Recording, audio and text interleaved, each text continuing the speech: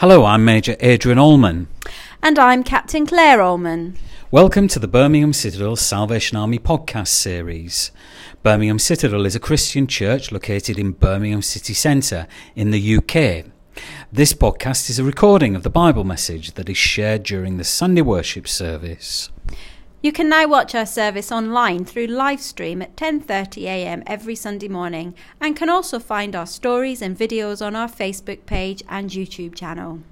It's good to have you share with us, and as you listen, we pray that God will speak to you. May you know God's abundant blessing today.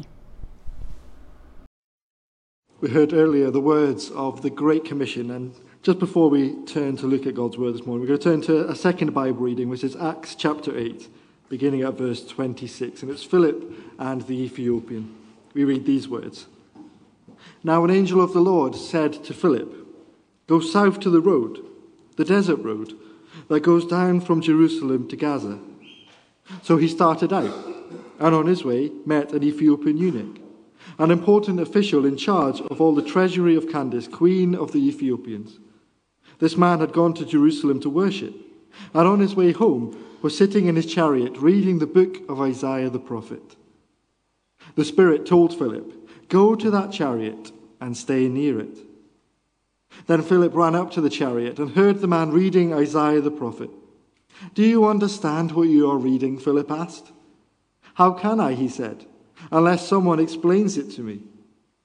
So he invited Philip to come up and sit with him. The eunuch was reading the passage of Scripture. He was led like a sheep to the slaughter. As a lamb before the shearer is silent, so he did not open his mouth. In his humiliation he was deprived of justice. Who can speak of his descendants? For his life was taken from the earth.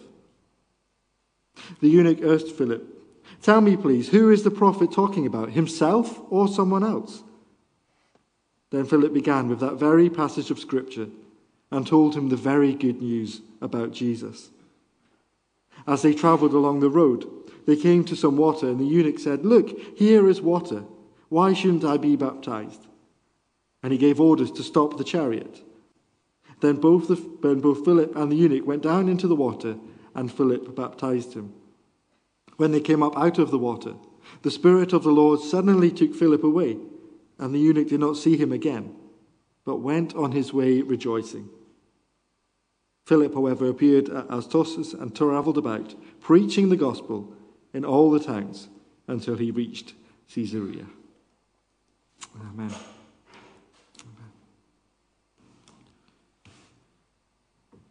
His name was Fleming, and he was a poor Scottish farmer.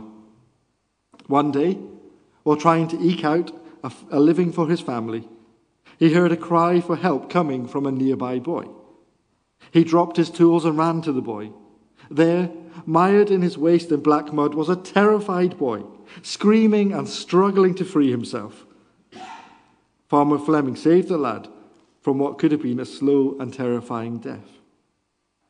The next day, a carriage pulled up to the Scotsman's sparse surroundings. An elegantly dressed nobleman stepped out and introduced himself as the father of the boy that Father Fleming had saved. "I want to repay you," said the nobleman. "You saved my son's life." "No, I can't accept payment for what I did," the Scottish farmer replied, waving the offer. Yet at that moment, the farmer's own son came to the door of the family's cottage. "Is that your son?" the nobleman asked. "Yes," the farmer replied proudly. "Then I'll make you a deal. Let me take him and give him a good education. If the lad is anything like his father, he'll grow into a man that you can be proud of." And that he did. In time, Farmer Fleming's son graduated from St Mary's Hospital Medical School in London and went on to become known throughout the world as the noted Sir Alexander Fleming, who, of course, discovered, if you want for a better word, penicillin. Years afterward, the nobleman's son was stricken with pneumonia. What saved him? Penicillin. The name of the nobleman? Lord Randolph Churchill. His son's name? Sir Winston Churchill.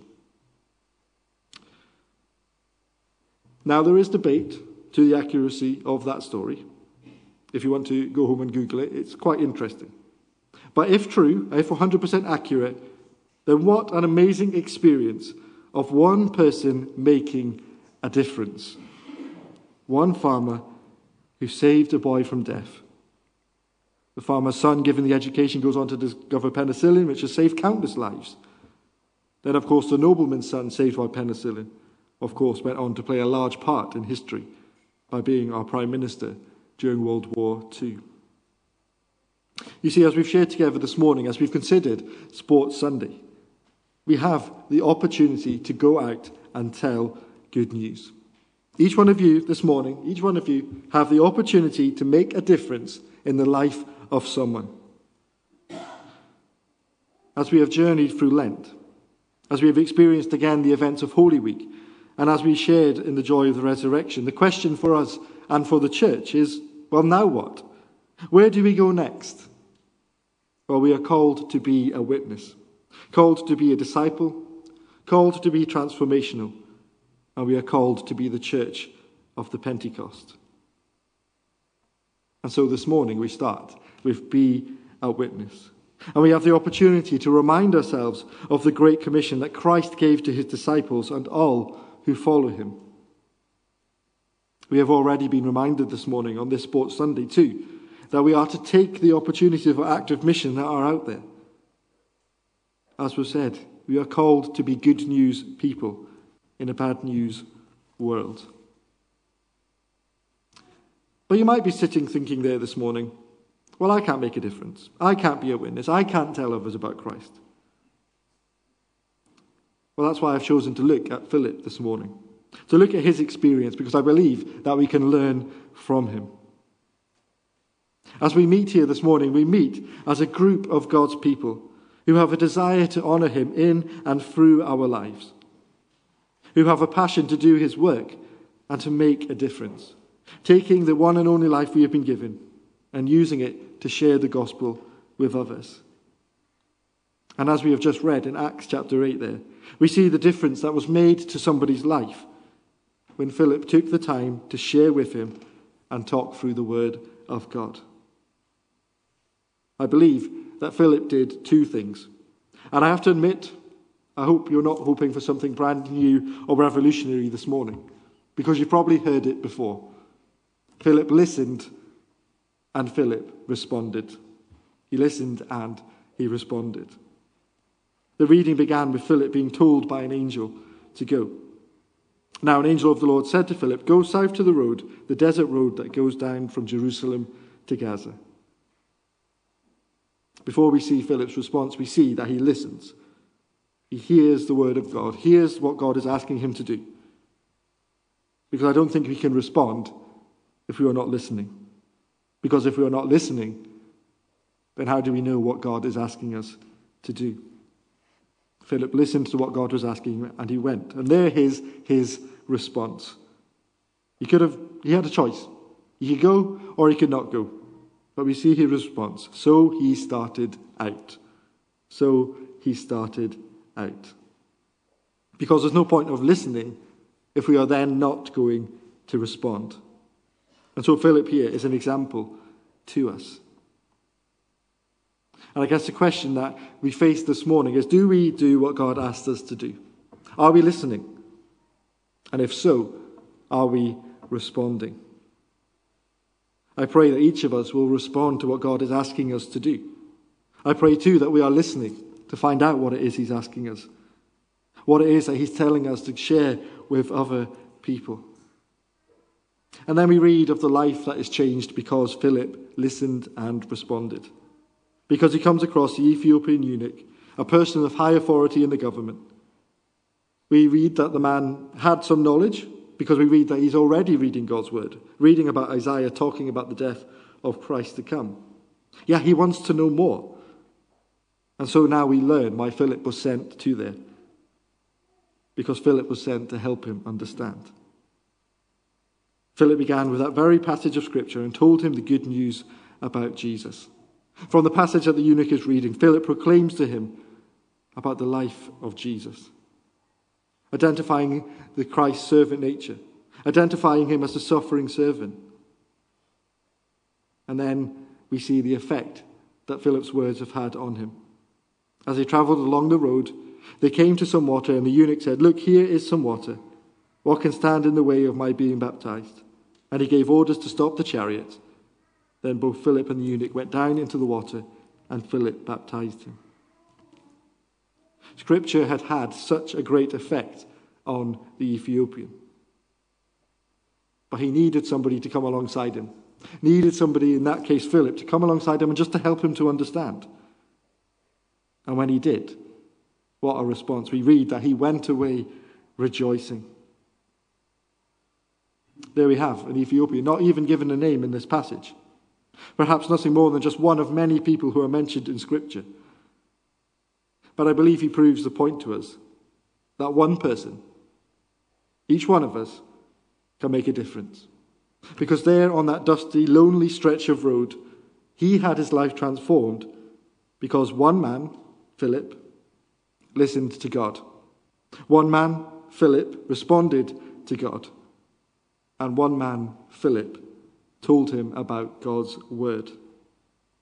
What difference could you or will you make in someone's life as you listen to God, as you respond to him, and as you tell others about him?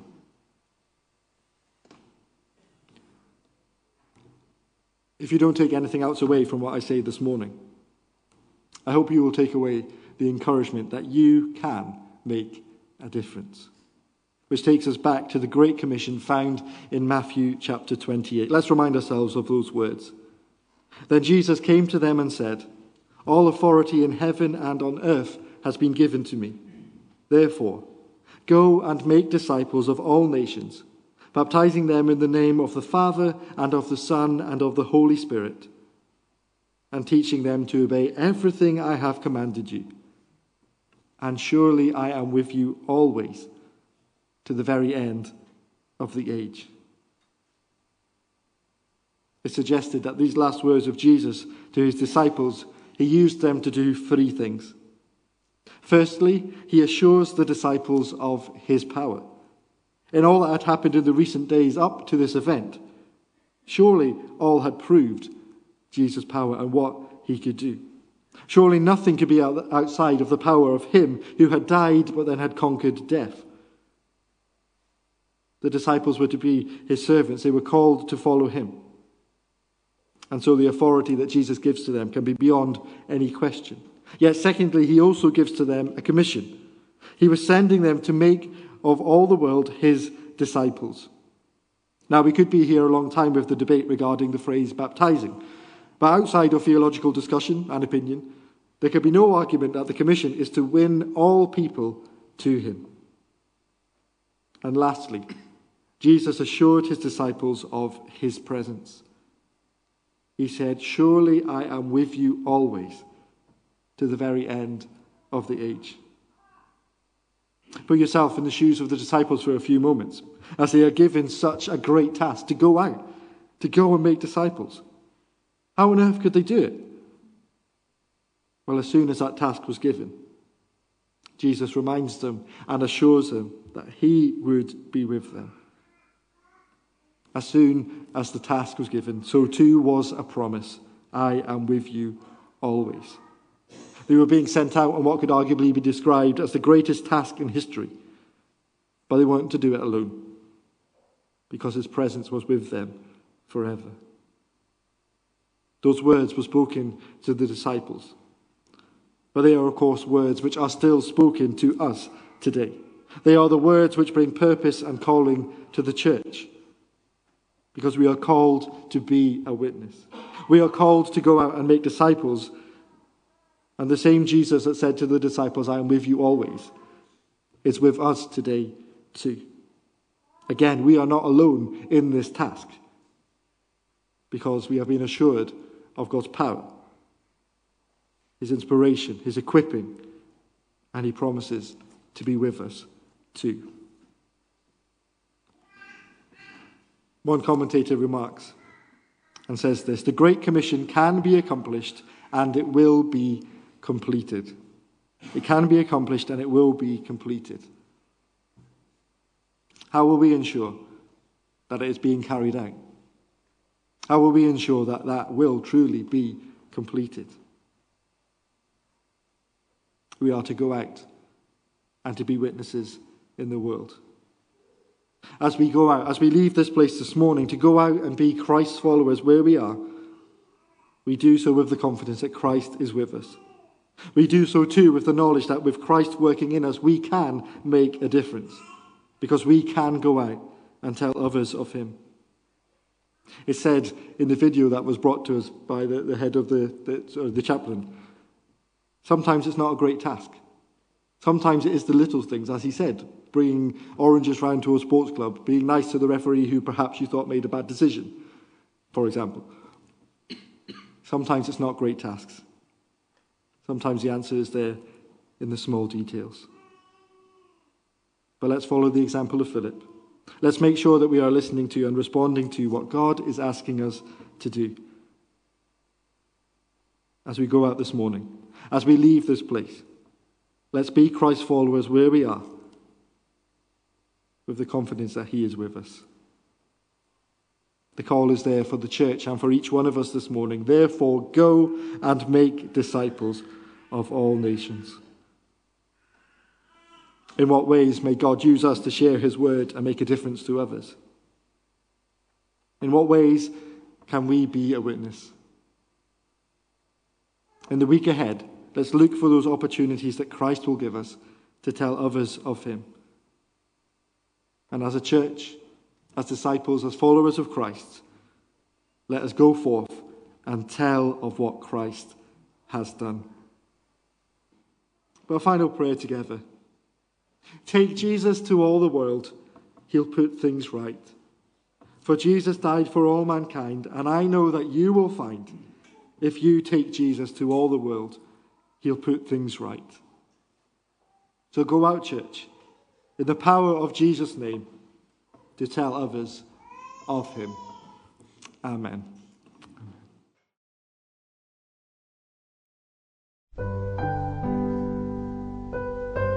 Thank you for listening to our podcast this week. So you don't miss any further recordings, please subscribe to this podcast and also share and review it to help other people find and join our Birmingham Citadel online congregation. This has been a production for Birmingham Citadel Salvation Army in the United Kingdom. If you'd like to know more about us or want to worship with us, then visit our webpage at birminghamcitadel.co.uk.